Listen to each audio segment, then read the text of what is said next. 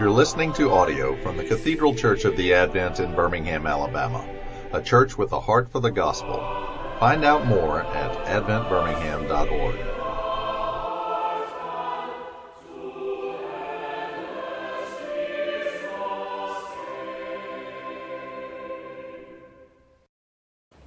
Good morning, everybody. Sorry we're running a little late. It's a lot easier for me to say this morning that the preacher got a little long-winded because I didn't preach.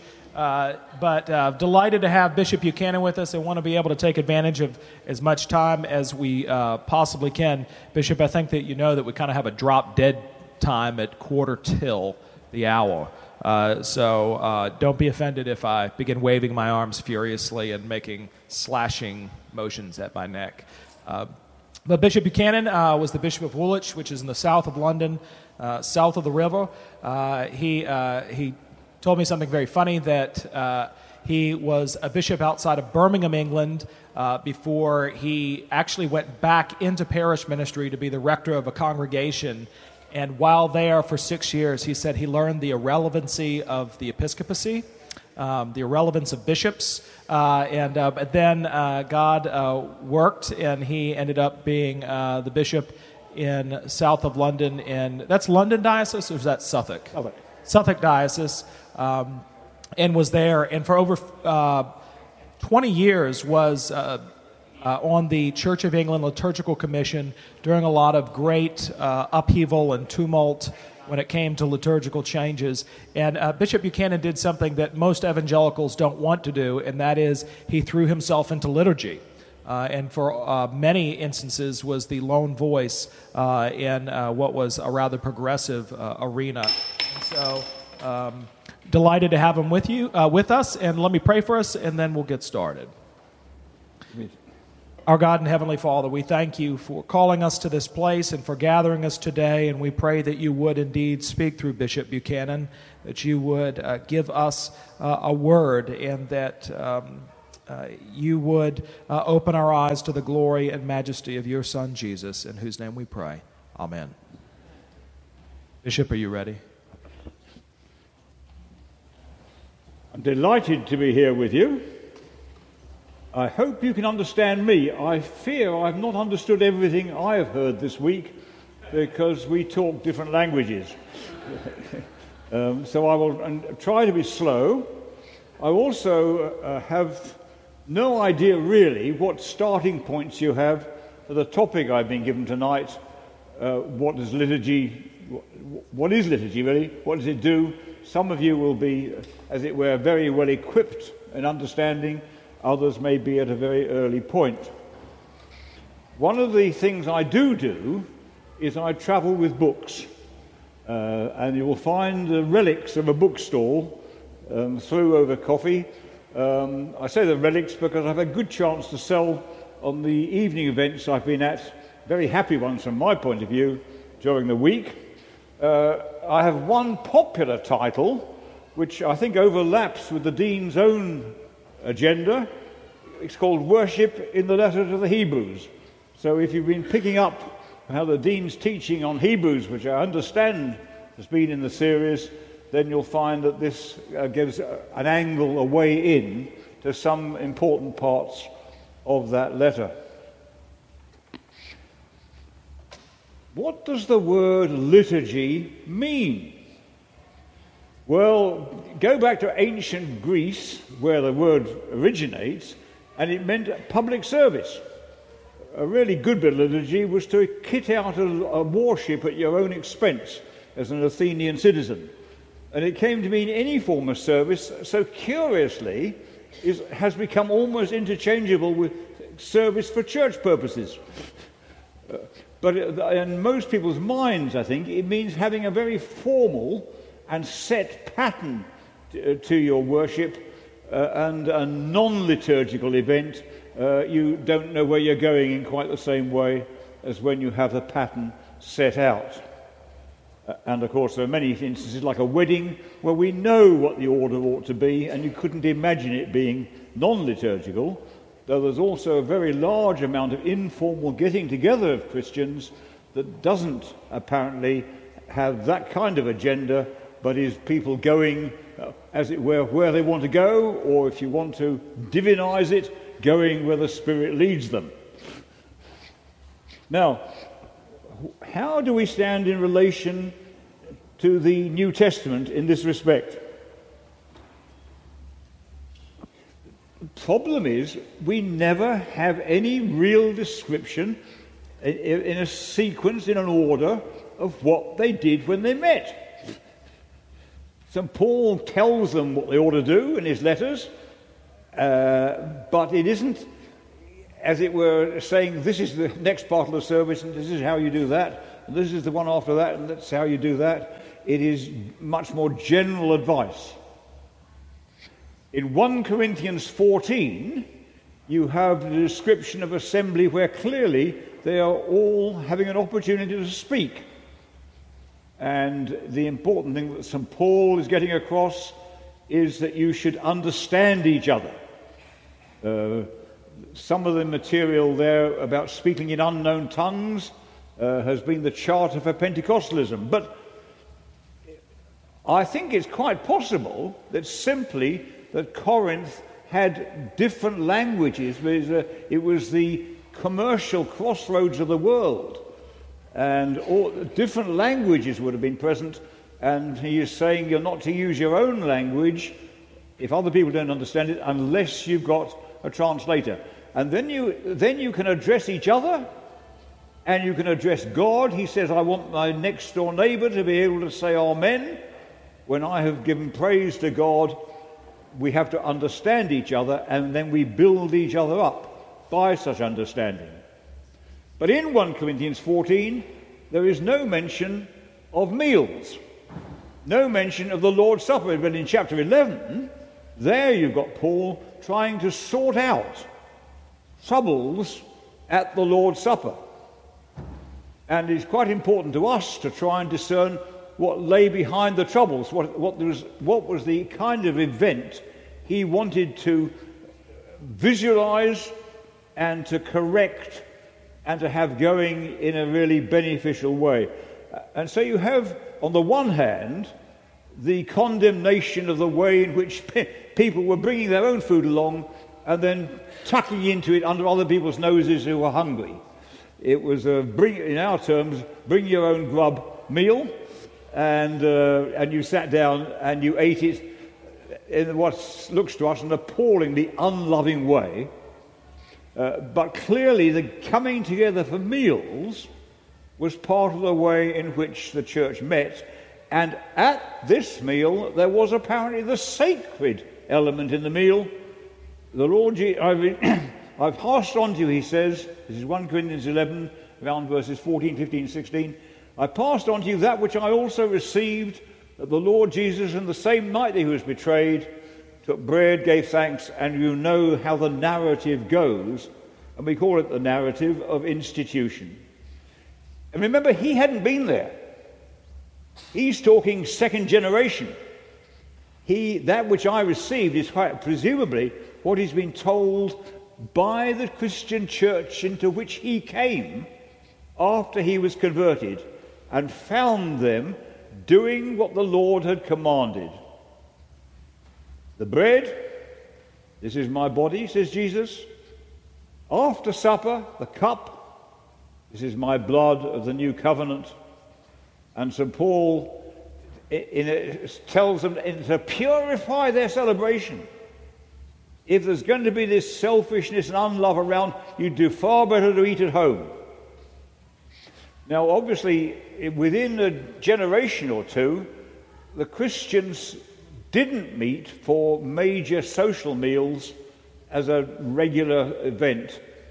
They retained the bread and the wine without the context of the meal, which is why to this day we do them together rather than one after the main course and one after the whole supper's over, which is how it is actually portrayed to us. I suspect, though obviously we don't know, that the meal context dropped away because of persecution. If you are under persecution, if you are going to spend, as it were, the minimal time that your discipleship needs to build each other up and to belong to each other, then you don't do that which is unnecessary, you do that which is necessary. And there are slightly exaggerated cartoon pictures of people sneaking out of the back gate after dark or before dawn and meeting for the Lord's Supper very early in the day and going to work as though they'd never been anywhere of that sort, when there was always a risk of persecution. And that ran in the Roman Empire until 313 AD, and the elaborating of services only came with the freedom, as it were, to spend time in the way you may be doing this morning. However, if we go back to the New Testament, although I said there's no formal order, there is quite a lot of material. I mean, obviously, they still read the Old Testament scriptures and knew them, and they quote the Psalms. St. Paul writes about singing psalms and hymns and spiritual songs, and it could well be that they were writing new hymns of their own. There's a little verse in Ephesians 5, verse 14, which says, "Awake, you who sleep, and rise from the dead, and Christ shall give you light." My first sermon as a bishop, I preached in Darien, Connecticut. I was made bishop on a Thursday, came over on a Saturday, and did my first sermon on a Sunday. And we had a large congregation at 8 o'clock or something like that time. And I pulled Terry Fulham, the rector, I pulled his leg a little and said, "You write choruses about all sorts of things, but here's one in Scripture. Awake, you who sleep, and rise from the dead, and Christ will give you light," which you haven't written a chorus for. Yeah, he said. When we came to the 10 o'clock service, he had written one. And with a tune, and we sang it. It was obviously the sort of thing that would stick in people's minds as a rhythm. What about, I ought to be testing you. What do you find at Philippians 2:5? Offers? Anyone got a hand up? Whoa. "Let this mind be in you, which was in Christ Jesus, who being in the form of God, thought it not robbery to be equal with God," right? "But took upon himself the form of a servant, being made in the likeness of man, but humbled himself even to death on the cross." Do you know it? "Wherefore God has highly exalted him, given him a name which is above every name, that at the name of Jesus every knee should bow, every tongue confess." Now, what was that? Was it a hymn? Was it a creed?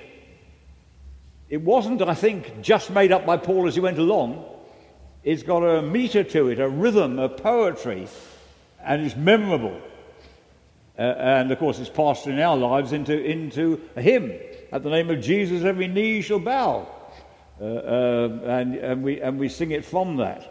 I think, in fact, modern-day Christians have much more idea of the hymn than they have of the Scripture. And it's well worth knowing the root of it. And in passing, you might like to note that the phrase, "To me every knee shall bow, every tongue confess," comes from Isaiah 45,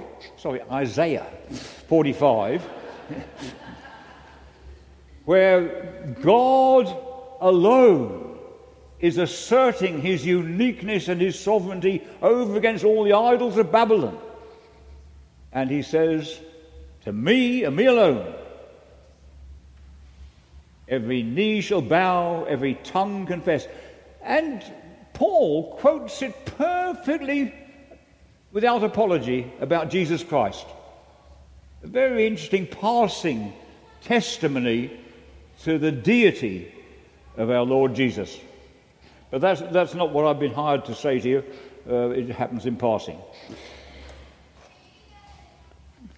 There is a Lord's Prayer. Did Jesus just intend it for private use, or did he intend it to be used together? And if you go back to Matthew 6, you will find that Jesus says there, if you want to pray, go into your closet, close the door, and pray on your own to your Father who sees in secret. Don't do your prayers before other people. If you want to give, go into your own room, close the door, whatever, and write your check or your standing order or whatever it may be when no one else can see. A private, individual act. And the same about fasting. If you fast, don't let other people know it. You do these things, as it were, to God. But in the middle of all that, he has the Lord's Prayer. And suddenly the singulars have become plural. Give us this day our daily bread, and forgive us our trespasses. So it seems to me extremely likely that the Lord's Prayer was for the Lord's people to say together, and that is how the Christian church has interpreted it and worked with it ever since. That we really can't contemplate meeting together for a main service without the use of the Lord's Prayer. But there's all sorts of other bits and pieces. When Jesus gives the command to go into all the world and baptize, they are to baptize in the name of the Father and of the Son and of the Holy Spirit. It's the only point actually in the New Testament where the Trinity is put out in just those terms like that. And in general, the Church has since then treated this as a formula for baptism. There are ways of baptizing perfectly Christianly that don't involve it, but in general, the Church has picked up that particular formula. Or you'll find at the end of 2 Corinthians, the grace of our Lord Jesus Christ and the love of God and the fellowship of the Holy Spirit be with you, which again has this rhythm that attests the doctrine of the Trinity, not quite as explicitly as the baptismal one, but looks as though it was repeatable. That the New Testament church had in it a large amount of repeatable material of which we get hints here and a bit there and a little piece over there, although we don't know the actual order in which they did things. And as I said earlier, it looks as though the real thing for which they met was the Lord's Supper. Jesus had said, do this, and so this is the one thing we know we must do as disciples of his. But along with that, of course, you've got all the injunctions to pray for the world, for rulers, for those who are ill, and you've got built all the way through the necessity for teaching. That is the nature of scripture readings that we have, whether Old Testament or New, within the liturgical frame that we have as our Sunday or other midweek pattern. What you don't have, curiously enough, in Scripture is much hint of a liturgical year. We have been accustomed to saying, well, you've got a kind of syllabus for the year in which we will give great emphasis to the incarnation. At Christmas time, to Jesus' baptism, to his ministry on earth, leading his people, teaching them, healing, confronting the Pharisees, it might be, going up to Jerusalem to his passion, and then so in Holy Week, Good Friday, Easter, you have this great culmination of the church year in which we acclaim the resurrection, and you then have 50 days before we celebrate Pentecost. So the syllabus has an element of keeping the balance of Christian faith before us, though in principle it is there all the time whenever we say a creed. The creed gives the basic outline of our faith, and we have a chance through the year to emphasize particular parts of it. I think you must bear in mind also that teaching in church, on the one hand, may well follow a syllabus as it ought to, but it mustn't do it in, as it were, an undiscerning way. If a crisis occurs, that becomes the agenda. I'm of an age to remember the Cuban Missile Crisis, and it shook us in Britain. It must have been much more so here. And it was I was a curate. It was the theme of my rector's sermon. Didn't matter what the syllabus said that week. This was what was in everybody's minds. I have no idea how you approach elections in that respect. I think we'll have to whisper to each other about that one. I'm not supposed to give any advice or to hear too much about it, but we try again in Britain, I suppose, to move a bit with social events. I had an extraordinary thing in relation to 9/11. I was a working bishop. And for the only time I think I was ever a working bishop, I had 3 Sundays with no sermon to preach. And I confess I never, ever did address it. But everybody else did. The world had changed. And you don't just say, well, this particular Sunday, this is the gospel reading, and we're going to look at that. You actually say, this is what's on people's hearts and minds, and we must address it.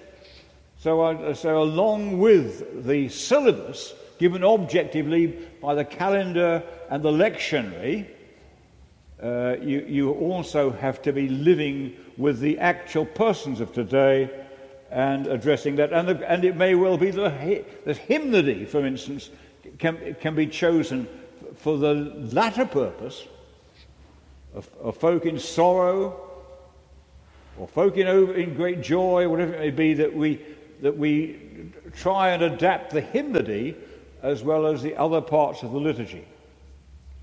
And I wanted to say a word about hymnody anyway, because if you have at the back of your mind the notion that formal liturgy is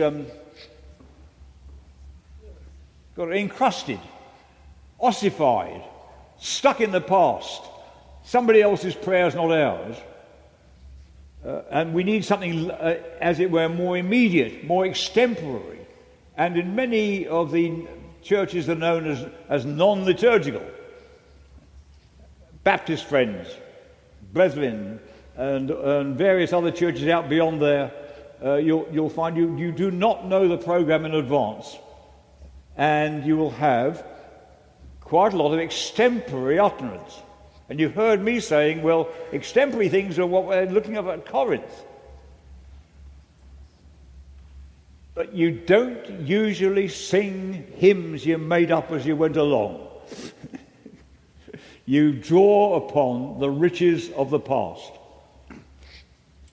It was said that R.D. Sankey, does that mean any name to you? You know Sankey's Hymns and Causes? He was a great American evangelist of the 1870s and 1880s. He came over to Britain. And he had a song called The 90 and 9 That Safely Lay in the Shelter of the Folds. Does that ring a bell? No? Oh, well, different generation. But they were said of that somebody put a poem in his hand and he made up the tune as he went along. And the critics have generally said, yes, it sounded like it. But the riches of past hymnody. We were singing Luther this morning. You sing Wesley frequently. That is something that we know even the non-liturgical churches draw upon. And therefore there is nothing in principle different with having, as it were, the set prayers, which we're going to use, and even a set confession. One of the characteristics of the human race is we know we go on sinning. So that Archbishop Cranmer, when he wrote the first prayer book, could write a congregational confession confident it would meet people where next Sunday.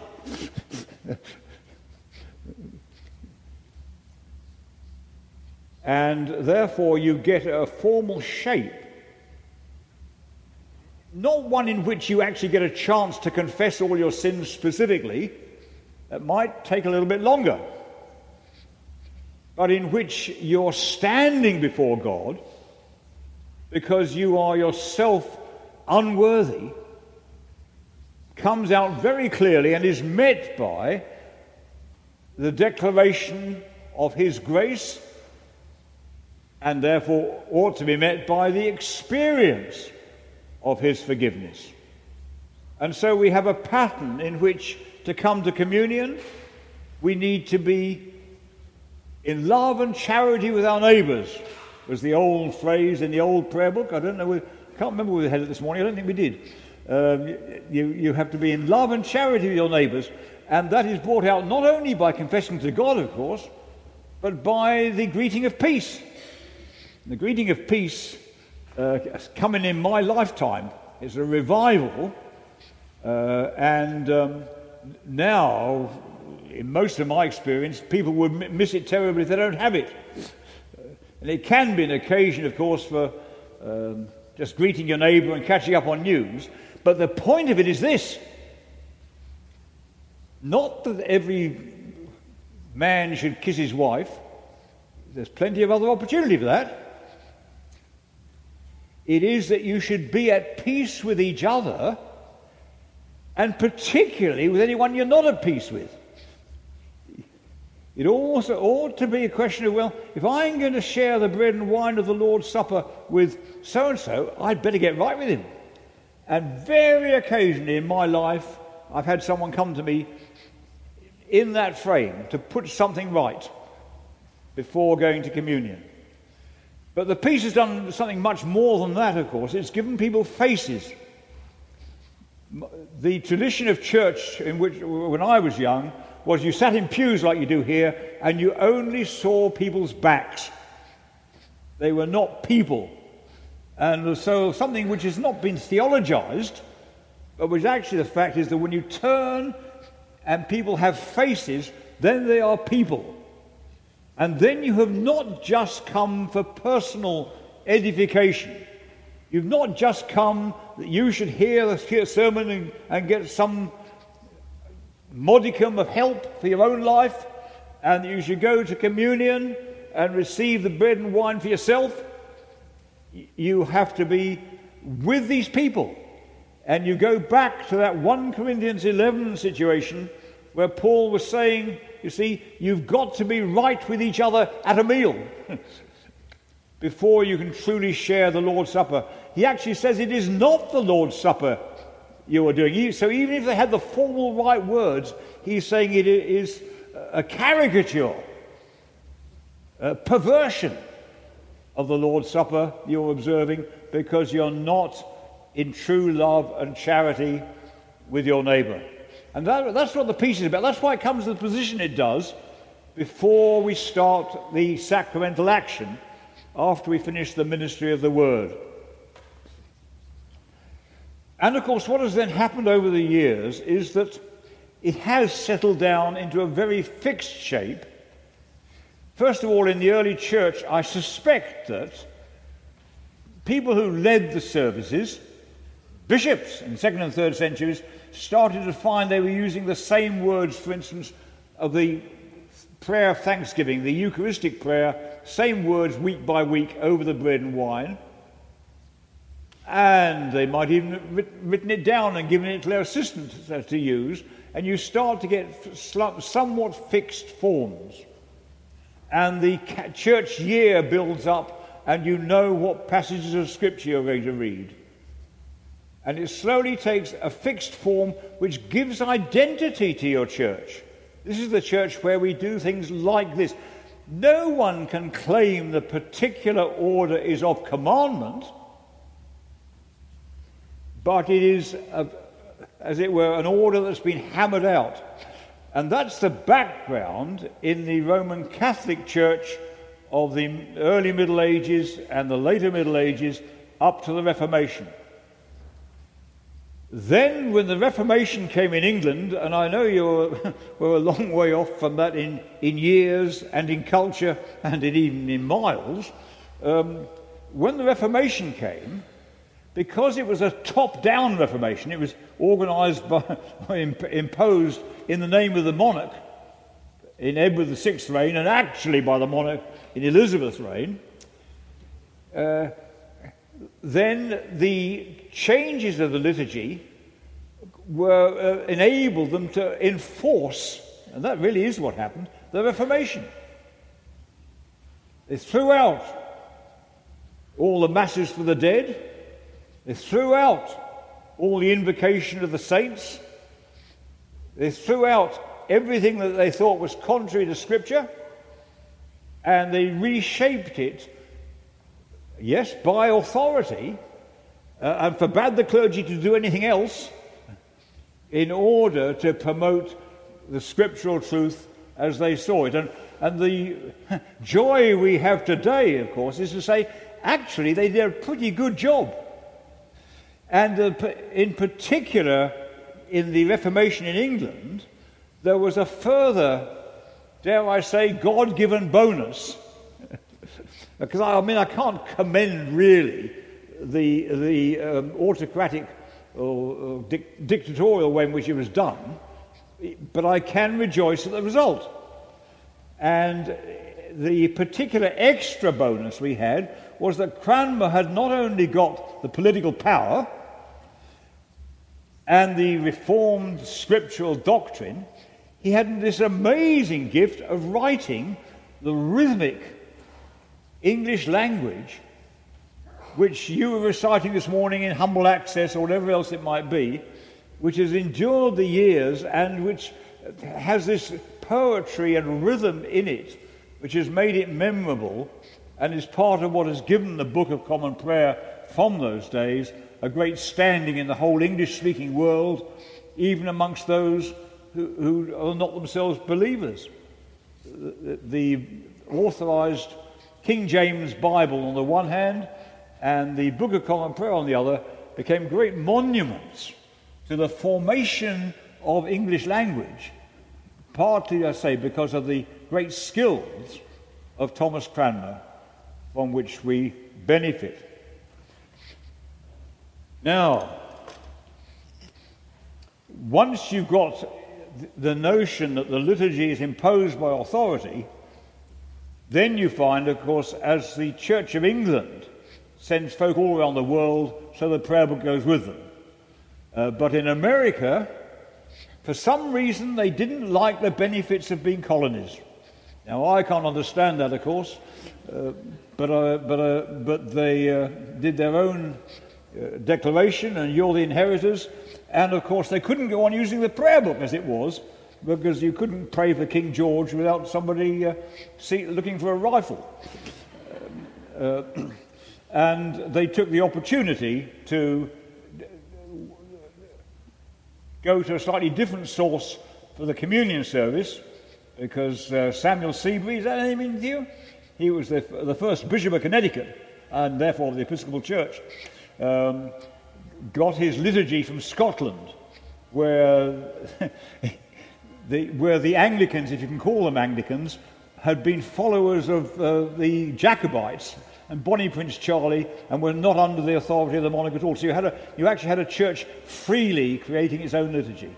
So that happened in America, but of course it happened with this kind of notion that we impose the liturgy, and part of the identity is go on using it. You're looking at me. Am I running out of time or going in the wrong direction? You're saved by the bell.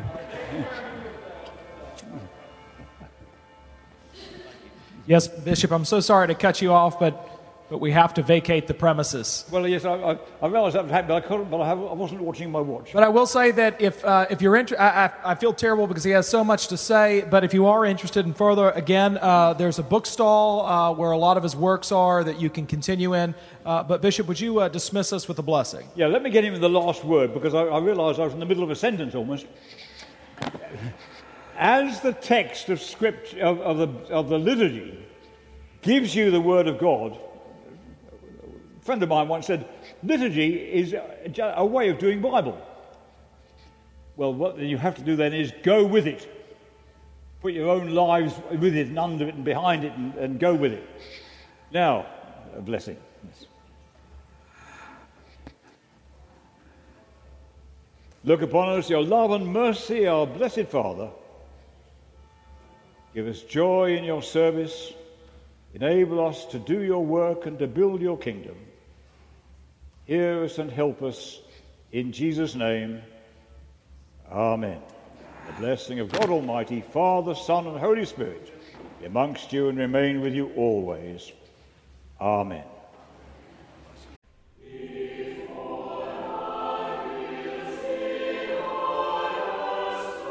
You've been listening to audio from the Cathedral Church of the Advent. If you live in Birmingham or find yourself visiting, we hope you'll join us at one of our Sunday services. Find out more at adventbirmingham.org.